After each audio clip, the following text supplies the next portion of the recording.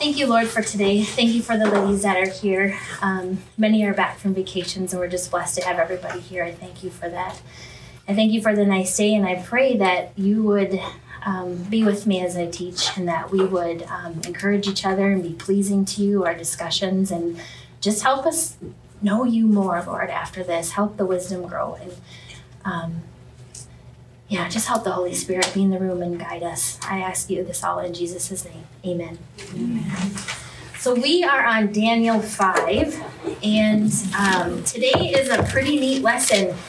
I guess going in, I just, know the basics of it, but after studying, wow, it's got history jam-packed in there. There's so much to talk about. It's a really good lesson, so hopefully I can do it justice. This morning when I was getting ready, my husband says to me, "Oh, you teach today?" And I said, "Yeah." And he's like, "Well, what's going on today?" And I said, "Well, Babylon Falls today." And he said, "Oh, that ought to make Daniel happy." So I thought about the question, and it kind of perplexed me. Would Babylon falling make Daniel happy? It's interesting, but I think one thing it would do is it would solidify more his trust in God. Why? Because the fall of Babylon was prophecy. It was predicted. So that's where I want to start the lesson today. I want to know what Daniel knew before it happened. So I want us to turn to Jeremiah. And we're going to look at, and there's a bunch, so we're just looking at a couple. And to just kind of know what Daniel would have known, what God said would happen. And then we're going to look at Jeremiah 51.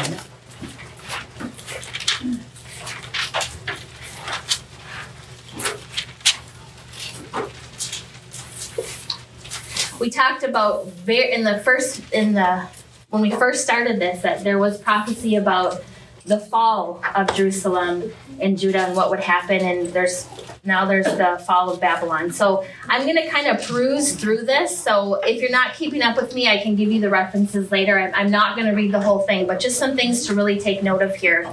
Starting in Jeremiah 51:8. It says, "Babylon will suddenly fall and be broken. Wail over her. Get balm for her pain. Perhaps she can be healed. We would have healed Babylon, but she cannot be healed. Let us leave her and each go to his own land, for her judgment reaches the skies.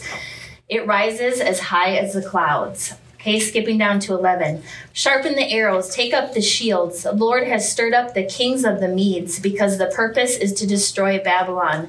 The Lord will take vengeance for his temple." Remember that. 28. Skipping to 28 here. Prepare the nation for battle against her, the king of the Medes, their governors and all their officials, all the countries they rule. The land trembles and withers, for the Lord's purpose against Babylon stands, to lay waste the land of Babylon, so that no one will live there. Babylon's warriors have stopped fighting. Remember that. They remain in their strongholds. Their strength is exhausted. They have become like women. Her dwellings are set on fire. The bars of her gates are broken. One courier follows another, and a messenger follows messenger, to announce the king of Babylon that his entire city is captured. The river crossing seized. The marshes set fire. The soldiers terrified. Skipping down to 36. Therefore, this is what the Lord says. "See, I will defend your cause and avenge you. I will dry up her sea and make her springs dry. Babylon will be a heap of ruin, a haunt of jackals, an object of horror and scorn, a place where no one lives. Her people all roar like young lions. They growl like lion cubs. But while they are aroused, I will set out a feast for them and make them drunk." Remember that. "So that they shout with laughter and sleep forever and not awake, declares the Lord." Go to 57. "I will make her officials and wise men drunk, her governors, officers, and warriors as well. They will all sleep forever and not wake, declares the King, whose name is the Lord Almighty." Down to 63. "When you finish reading this scroll, tie a stone to it and throw it into the Euphrates, and then say, 'So will Babylon sink to rise, and no more, because of their disaster I will bring upon her, and her people will fall.'" Okay, so this is all prophecy that Daniel would have known, and the pieces that I picked very much relate to the lesson. So that's why when I said remember, this is gonna come up. We're gonna talk about it. So because there's so much history, and because in chapter 4 we were talking about King Nebuchadnezzar, and we are now talking about King Belshazzar, we need to kind of, what happened? Well, how many years went by? Well, it was 20 years that went by. And Nebuchadnezzar has passed away at this point, and Daniel's approximately 80 years old. Now, that's because in the beginning, was he 14 when he was taken? Was he 18? So I'm just saying it's approximately 80 years old. But something happened in the kingdom, and I prepared a slide for that, and I'll just kind of walk through it a little bit. So we know Nebuchadnezzar, and that's where we're going to start. Well, he had a son, Amel-Marduk, and that's their main god there. And some commentators have evil in front of his name. Now, that was his name, not, and I'm sure he was evil too, but, So that's him, and he was murdered by his brother-in-law. Wonder what the sister thought. So that's this guy, and he rules for 6 years, dies of natural death, and he has a son. A young son who is murdered on the throne. He ruled, they said, like 6 months, maybe 5 months, but he was a young boy and murdered. So we have this fight to be on top. Everyone's fighting to be in control of the great Babylon. And then we have Nabonidus, and he rules till 539 until this. Okay, so then you say, wait a minute, who's King Belshazzar? And so did historians. For a long time, they thought Daniel's not real. Or Daniel's story is not real. It's more of a legacy that we can, learn from, but not necessarily happening because there was no record at that point of King Belshazzar. So who is he? Well, they found, they found the cylinders of Nabonidus, and that was in 1852, and they're now on display. This is a real thing, and it confirmed Belshazzar. It confirmed that King Nabonidus actually assigned him as co-regent because King Nabonidus he was away from Babylon more than he was in Babylon because he was doing other things. There's two things I heard. One, he was setting up slave routes, and the other was his mother was huge into little g gods, and he was going to go on her behalf and restore the temples, in Arabia is where he was. So the Bible proves right, and so one commentator said, they said that, some people will always come along and say that the Bible isn't real, it's folklore, it's something like that, but he says, just keep digging, you're going to figure it out, it's true. So I think that's really neat. I think the prophecy is amazing. I think, not that we need the digs to believe in it, but it's interesting, isn't it, to say, yep, this is in fact truth. So what we have here in the beginning of chapter 5 is we have King Belshazzar holding a party with 1,000 of his nobles. Meanwhile, historical documents tell us what's happening. And what's happening is the Medes and the Persians are joining together outside of the gate to take over. And King Belshazzar is having a party. And what they're doing is they're diverting the Euphrates River. So what they did and how they took over, and we heard in prophecy that it suddenly happened, and it actually happened historically too, that it wasn't a huge battle. It wasn't like, major things happening. It was just like, for me, I can say God did it. God took their hand and he made it all come together is what he did. So what happened is they diverted the Euphrates, and the men got it low enough that they were able to get underneath the city walls and go in, unlock the gates, and just simply announce that they had taken over. And that's what happened. So that's happening while he's having this party, this blasphemy party that you guys read this last week. So God said it would happen to Nebuchadnezzar. He said that your land is going to fall. It was in chapter 2, verse 39, that in the dream it's going to be, your kingdom would rise, another kingdom would rise to you. Okay, so why is Belshazzar throwing a party? He knows it's happening. You do not divert a river in a night. So he knows it's happening and he doesn't care. Why? Eat, drink, and be merry, for tomorrow you die. Like kind of like ignorance. Like, let's just have a party. Let's forget all of our problems and Ignorance or arrogance. ignorance and arrogance. Obviously, you read the chapter. You know that he should have known about this. It was Nebuchadnezzar, not that far removed from his ancestry. You know, he's choosing ignorance and arrogance. And the other thing is that Babylon was considered incapturable. It was set up to be great. And here's what the historical documents say. They had the Euphrates running through it, and that meant fresh water, that they could like buckle down their gates and they could live there because they had water and they had fish. They had 20 years of grain stored. So they're just going to close up shop and no one's going to touch them because they have 17 miles of these walls that are 90 feet high and 22 feet thick. That's what it says. So, and they have watchtowers, and then within the city, the areas, the king were protected by even more walls and more watchtowers. So his confidence was completely in himself and the fortress that they had built up. They were just a military superpower that he just simply wasn't scared. He was gonna drink and party on with 1,000 nobles, all of the main people, and not care about what God had said to Nebuchadnezzar, not care about what the Word of God says, just simply not care. What does that remind you of today? Who dismisses the Word of God? Who doesn't think about it, and who could care less about it? Lots of people. Most of the world. Yeah. Right? Wide is the gate that people are choosing, So, turn to Proverbs 18:10. I want to read this. Can everybody hear me okay? Okay.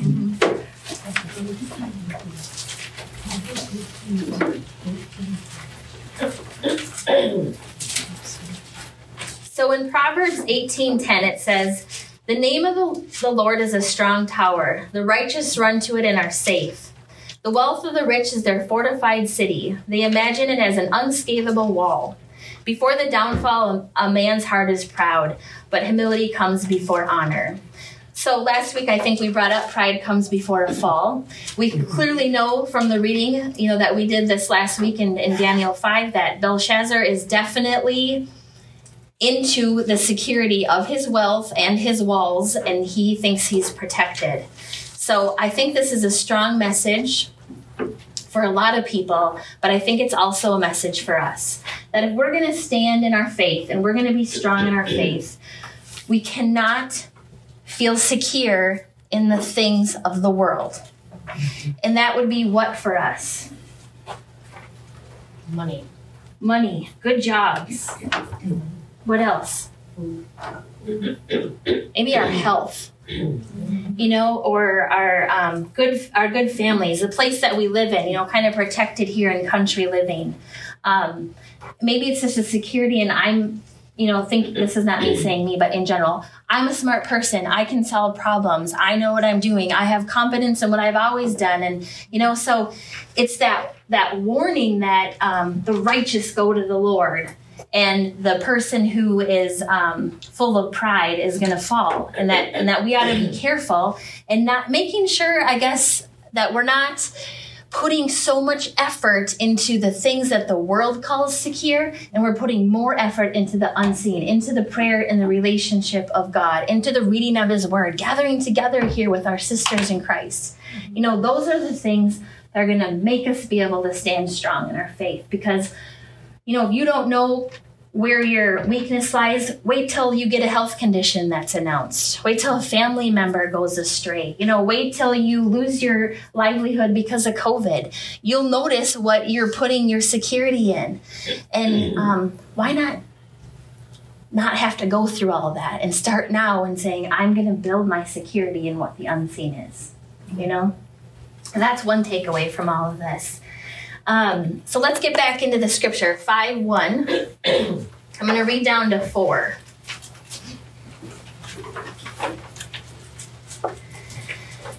King Belshazzar gave a great banquet for 1,000 of his nobles and drank wine with them. While Belshazzar was drinking his wine, he gave orders to bring in the gold and silver goblets that Nebuchadnezzar, his father, had taken from the temple in Jerusalem. Does anybody have anything by the word father if you have a study type? Ancestor. So when I went through all that, it wasn't just lies there. It was the fact that word is used, not that it's a father, but it's an ancestor. So just be aware that it says it a couple times as we read through. Also in our papers, there's a little sidebar that explains there's not a word for that. Grandfather. Yeah. For the word grandfather. Yeah. So by the history of what I read through, that would be, it does look like Nebuchadnezzar would be a grandfather. So, but you know what they're saying there. So had taken from the temple of Jerusalem. Where did we see that happen? Do you remember where that was? We've already heard that is what I'm trying to say. Yeah. Right in the beginning at chapter 1.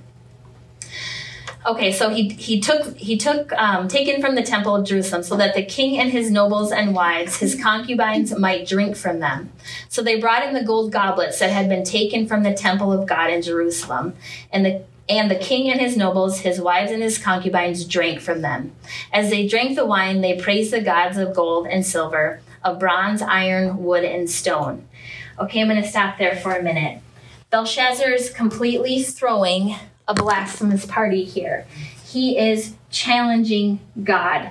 And in the lesson, if you did, what do you find out about those particular goblets? What is the importance of them? They're holy. Yeah. They're sacred. They were anointed. And if we turn back here just real quickly to Jeremiah 50, we're going to see how God feels about it.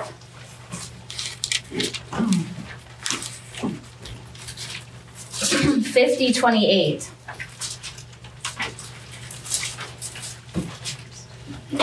50:28 says, "Listen to the fugitives and the refugees from Babylon declaring in Zion how the Lord our God has taken vengeance for his temple." Okay, and then 51:11, I just read that earlier. "Sharpen the arrows, take up the shields. The Lord has stirred up the kings of the Medes because his purpose is to destroy Babylon. The Lord will take vengeance for his temple."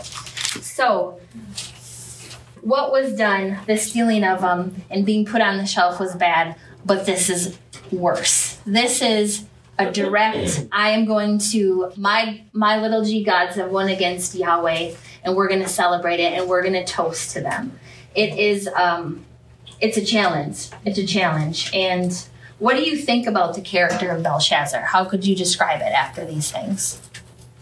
He thinks he's untouchable. He thinks he's untouchable.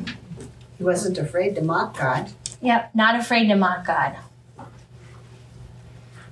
I would also say he's not a great learner. He doesn't care about the ancestry, the warnings, any of it. I was wondering about that. I wondered, was he alive when his ancestor was, roaming the fields and like an animal for 7 years? Or was he born after that happened? Or But he still would have heard of it. Yeah. you would think so, unless they just said, we don't talk about this. Because Right. He's the king. Right. this is a family secret. Yeah, exactly. I mean, he wasn't that far removed. I mean, even later in the chapter, Daniel definitely says, you should have known. Like, he should have known. It's not like it's his, far off grandfather that this happened to. He would have known, And so, if there's anything we could say to this is we had better be learners. We had better care about what has happened. We ought to care about God's word. Obviously we know that, but I guess it bears repeating. So let's see what happens. Suddenly, the fingers of a human hand appeared and wrote on the plaster of the wall near the lampstand in the royal palace. The king watched the hand as it wrote. His face turned pale, and he was so frightened that his knees knocked together and his legs gave way. So what a change. What a change in this arrogant, confident man, right? What do you think? What if the words would have just said, party on? Why was he so afraid? What do you think? He couldn't interpret it, right? Right? So he didn't know what it said. I mean, there's like this crazy mystical hand. Right. I'm sure his gods could ever do anything like that. Exactly. Like, whoa. Yeah, he hasn't seen that. Whoa, maybe should have listened to old King Nab, Grandpa. You know, maybe there was something to that. You know, so here he is. He's taking these stolen goblets and toasting his gods. You know, he has all this faith in himself, and he has faith that the military force is going to be it'll just take care of all itself. Everything's going to take care of itself. And he straight up gives a blasphemy challenge to the Lord. And just like when King Nebuchadnezzar was walking at the top of his garden or in his roof and said how great his majesty was, God put a stop to it right there. And right here we see, God's like, no more. This isn't going to happen anymore. And he draws everybody's attention to the hand in the room. And so let's keep going. Let's see what King Belshazzar is going to do. So he called out the enchanters, astrologers, diviners to be brought, and said to these wise men of Babylon, whoever reads the writing and tells me what it means will be clothed in purple and have a gold chain placed around his neck, and he will be made the third highest ruler in the kingdom. Pause for a little review. Why third? Because he's a co-regent. Yeah. Because he's second and his dad is first. Mm-hmm. Okay, so then all the king's wise men came in, but they could not read the writing or tell the king what it meant. So King Belshazzar became even more terrified, and his face grew more pale. His nobles were baffled. Okay, if Daniel is anything, it's quite repetitive. Have we seen this happen before? Okay, so when the Bible repeats, it's trying to tell us something. There's a point. He's writing to the Jewish people. So the first dream about the huge statue, they could not interpret that. The second was last week's about the tree that was cut down. They could not interpret that. And here we are again.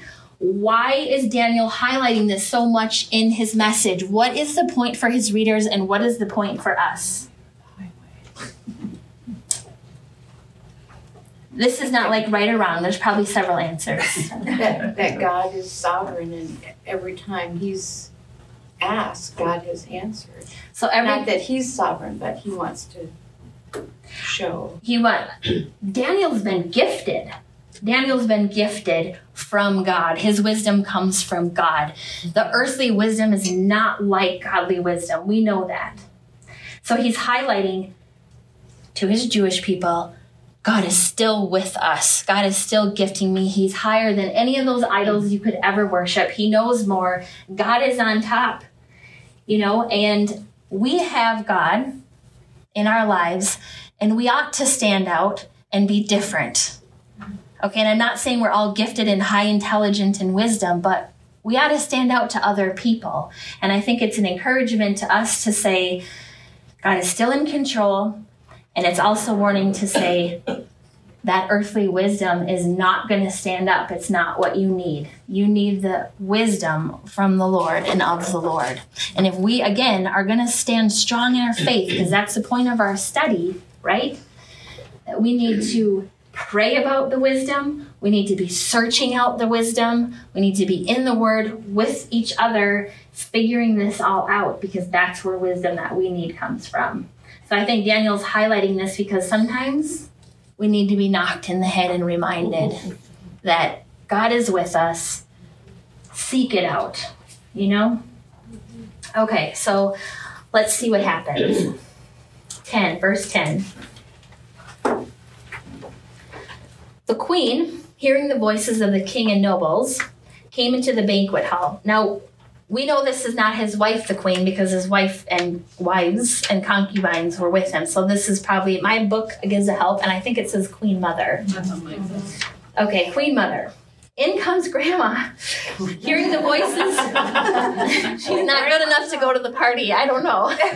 Or wise Or smart enough, right, not to. So the queen comes in, hearing the voices of the king and the nobles, and comes into the banquet hall. "O king, live forever," she said. "Don't be alarmed. Don't look so pale. There's a man in your kingdom who has the spirit of the holy gods in him. In the time of your father, he was found to have insight and intelligence and wisdom like that of the gods. King Nebuchadnezzar, your father, ancestor, your father the king, I say, appointed him chief of the magicians, enchanters, astrologers, and diviners. This man, Daniel, whom the king called Belshazzar, was found to have a keen mind, knowledge, and understanding, and also the ability to interpret dreams, explain riddles, solve difficult problems.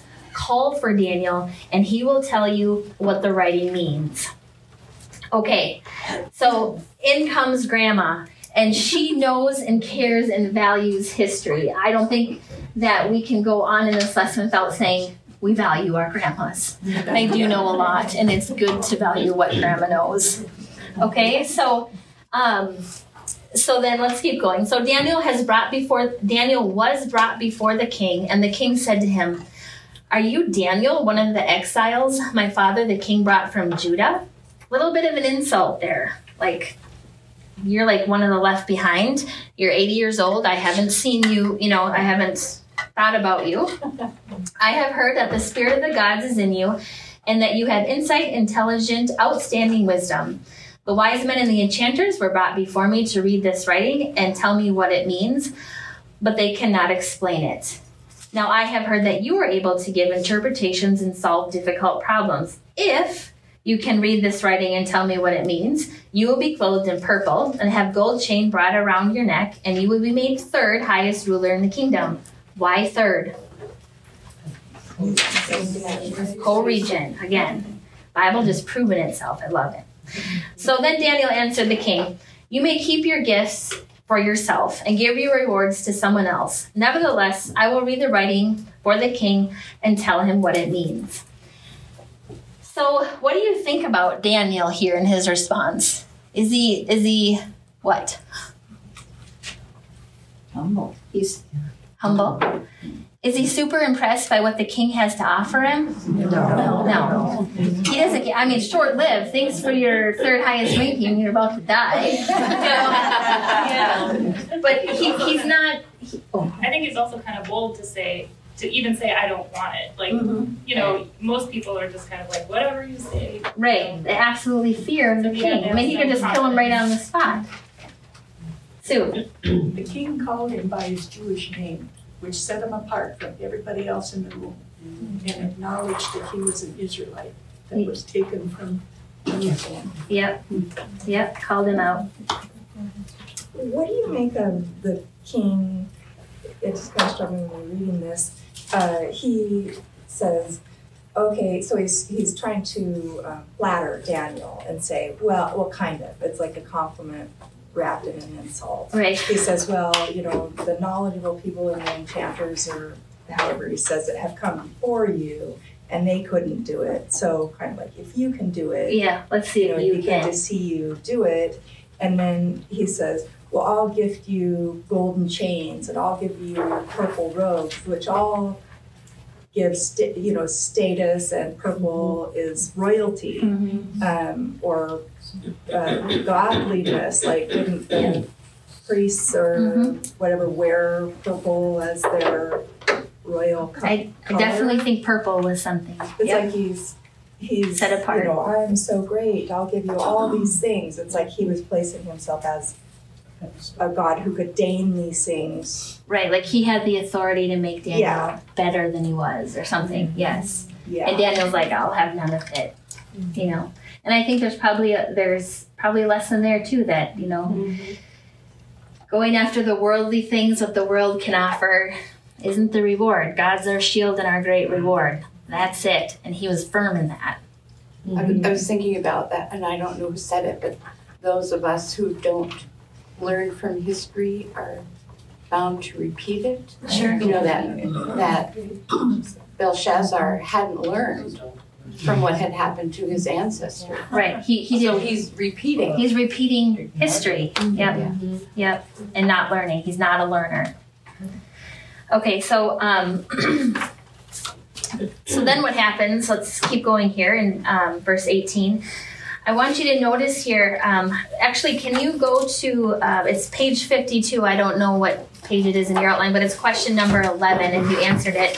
Because what happens is Daniel, he doesn't want the rewards, but he's going to go ahead and tell him what it means. But before he tells him what it means, he kind of tells him why first. And it's like my husband always says, both barrels loaded. He's going to give it to him as to why. And it's not a pretty picture as to why and what this says. But as we read through it, I want to first look at Nebuchadnezzar and just point out a few things about what was the relationship between Nebuchadnezzar and God, and how Nebuchadnezzar was towards God versus what Belshazzar is. So starting in verse 18, O King, the Most High God, gave your father, Nebuchadnezzar, sovereignty and greatness, glory and splendor. Because of the high position he gave him, all the people in the nations and men of every language dreaded and feared him. Those the king wanted to put to death, he put to death. Those he wanted to spare, he spared. Those he wanted to promote, he promoted. And those he wanted to humble, he humbled. But when his heart became arrogant and hard with pride, God then took. He gave, and then he took. He was disposed from the royal throne and stripped of his glory. This is what we read last week. He was driven away from the people and given the mind of an animal. He lived with the wild donkeys. He ate grass like cattle, and his body was drenched with the dew of heaven, until he acknowledged that the Most High God is sovereign over the kingdoms of men and sets over them anyone he wishes. So what is the relationship between King Nebuchadnezzar and God? Did I say something? What is the relationship?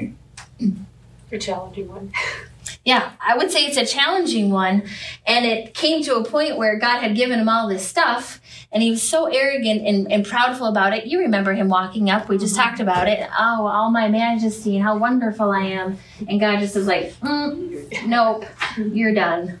But he gave him, he had a 12-month window. Yes. That he could have changed. He could have changed it, but he didn't. And that's a big difference on what we're seeing here with Belshazzar. He didn't have that window. And we're gonna talk about that. Okay, so let's go to 22 and just look at Belshazzar now, how Daniel's saying. But you, his son, O Belshazzar, have not humbled yourself, though you knew all this. Instead, you have set yourself up against the Lord of heaven. You have had the goblets from his temple brought to you and your nobles, your wives and your concubines drink wine from them. You praise the gods of silver and gold and bronze, iron, wood, and stone, which cannot see, hear, or understand. But you did not honor the God who holds in his hand your life and all your ways. Okay, so you ought to have known all this. To me, that is like an underlinable sentence, because that speaks to me too. Because if you think about Belshazzar, okay, have you ever known there were problems going all around you and put your head in the sand and maybe you didn't drink and have a party, but, do something to say, I don't want to think about this? Or have you ever ignored the Bible and gone your own way? Have you ever put idols in front of God, spent more time caring about something else when you should have known this? The last thing I want is for God to write on the wall, Michelle, you should have known. That it just spoke to me. Anybody else think about that? It's almost too like if you're in a position where there's wealth and abundance and there's no lack or there's no struggle or there's no adversity, and you're just in this place of, well, I don't need God because I have this and I can do this and I have power and life is good. Like he totally forgot God when it was good. It was good for him, so he forgot him. So right, and didn't care to. No, times were so good he didn't maybe need to think about what King Nebuchadnezzar went through. And you think about that in terms of our own trials and how, the Bible is continually saying, be thankful in your trials. Well, how do you be thankful in trials? Sometimes you can say that, but the truth is these small baby trials that get us to a point of being able to stand firm in our faith in a big trial, we ought to be thankful for them, right? Is it easier to like find God in trouble or find God in blessing? Like, you know, when your life is good, sometimes we don't seek Him, but when I'm in a hard time with my husband, for instance, like we've gone through hell and back with our relationship, and when we would be struggling, it was easier for me to cry out to God, because I was like, Lord, I need you. This is such a hard time in my life. Like, I can't do this without you. But then there's been moments where we've been like really good, and it's like, I still need that dedication in my prayer time with the Lord, but it's almost easier for me in times of struggle to reach out to God versus in times when it's easy. I'm with you on that one. I mean, experience tells me that I do draw near to God, but at the same time, I think the Holy Spirit is working on me like, continue to draw near and seek Him so that you do not have to continue to have trials. I don't know if I'm saying that right, but because we'll always have trials, but maybe the way you respond to those trials. Right. That you're trying to. Yes. I read in a book one time that said, so during the times of not being in a trial, it's really important to stay in the Word, to practice your prayer life, your devotional life, so that lays a foundation so that when a trial does hit, you know where to go, you know the faithfulness of God, because what the book said was it's really hard to build a foundation of faith in the middle of a crisis. Yeah, that makes sense. And it makes sense when we think about when we study the Sermon on the Mount, when Jesus said, take heed of all the things I'm saying, because when the storms come, you're on a solid foundation, His foundation. So, there's a lot to be learning here from who Belshazzar is, and just to make sure that we're listening to history, we're listening and not repeating, and making sure all that we should know that we do in fact know, that we seek out the Word. Okay, so let's keep going to see what these words mean. Therefore, he sent the hand that wrote the inscription. This is the inscription that was written, Mene, Mene, Tekel, Parsin. This is what the words mean. Mene, God has numbered the days of your reign and brought it to an end. In fact, He did it twice. Tekel, you have been weighed on the scales and found wanting. What does that mean? Never satisfied. So you're falling short of God's expectations. You're falling short of God's righteousness, what His moral character is. You're falling short. Perez, your kingdom, this is a judgment, is divided and given to the Medes and the Persians. Then at Belshazzar's command, Daniel was clothed in purple, a gold chain was placed around his neck, and he was proclaimed the third highest ruler in the kingdom. That very night Belshazzar, king of the Babylonians, was slain, and Darius the Mede, who we suspect is an officer of King Cyrus, took over the kingdom at the age of 62. Okay, Belshazzar should have been a learner, a student, a humble servant, like we ought to be. Instead, he challenges God. He desecrates the holy temples of the Most High God. The big sin here is what? Blasphemy, pride, ignorance. You should have known. And Daniel's given it to him. And I'm not going to go into something I was going to go into. We're kind of running out of time. But what I want to say, and I want to think about here at the end before we turn it over to Bethany, is I want to look at this. So we have God's righteousness. Belshazzar, in comparison, is a lightweight. He does not have the righteousness of God. You have been weighed on the scales and found wanting. Who does this remind you of?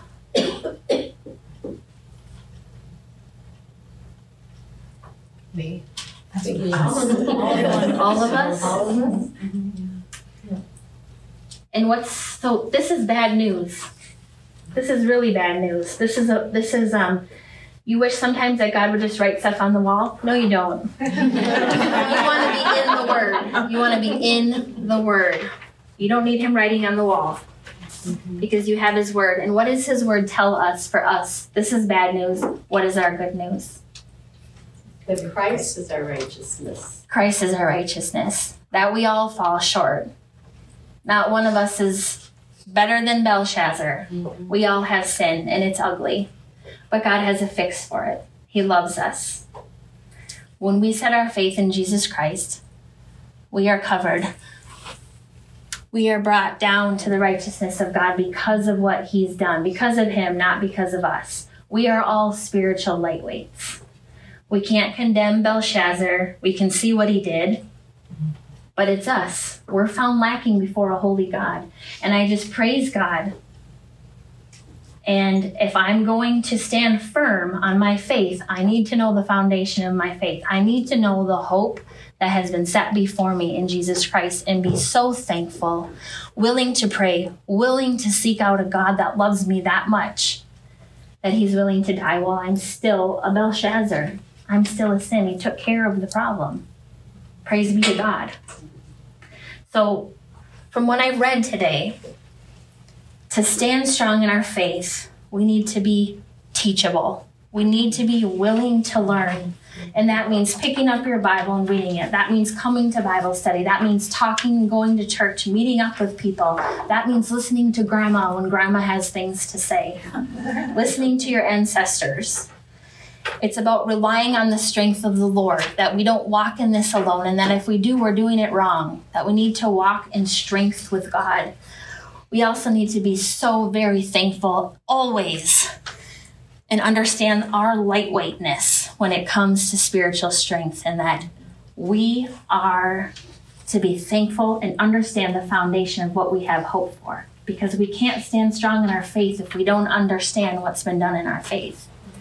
And I think this lesson is a clear picture of how bad it could be, but how great it is in Jesus Christ.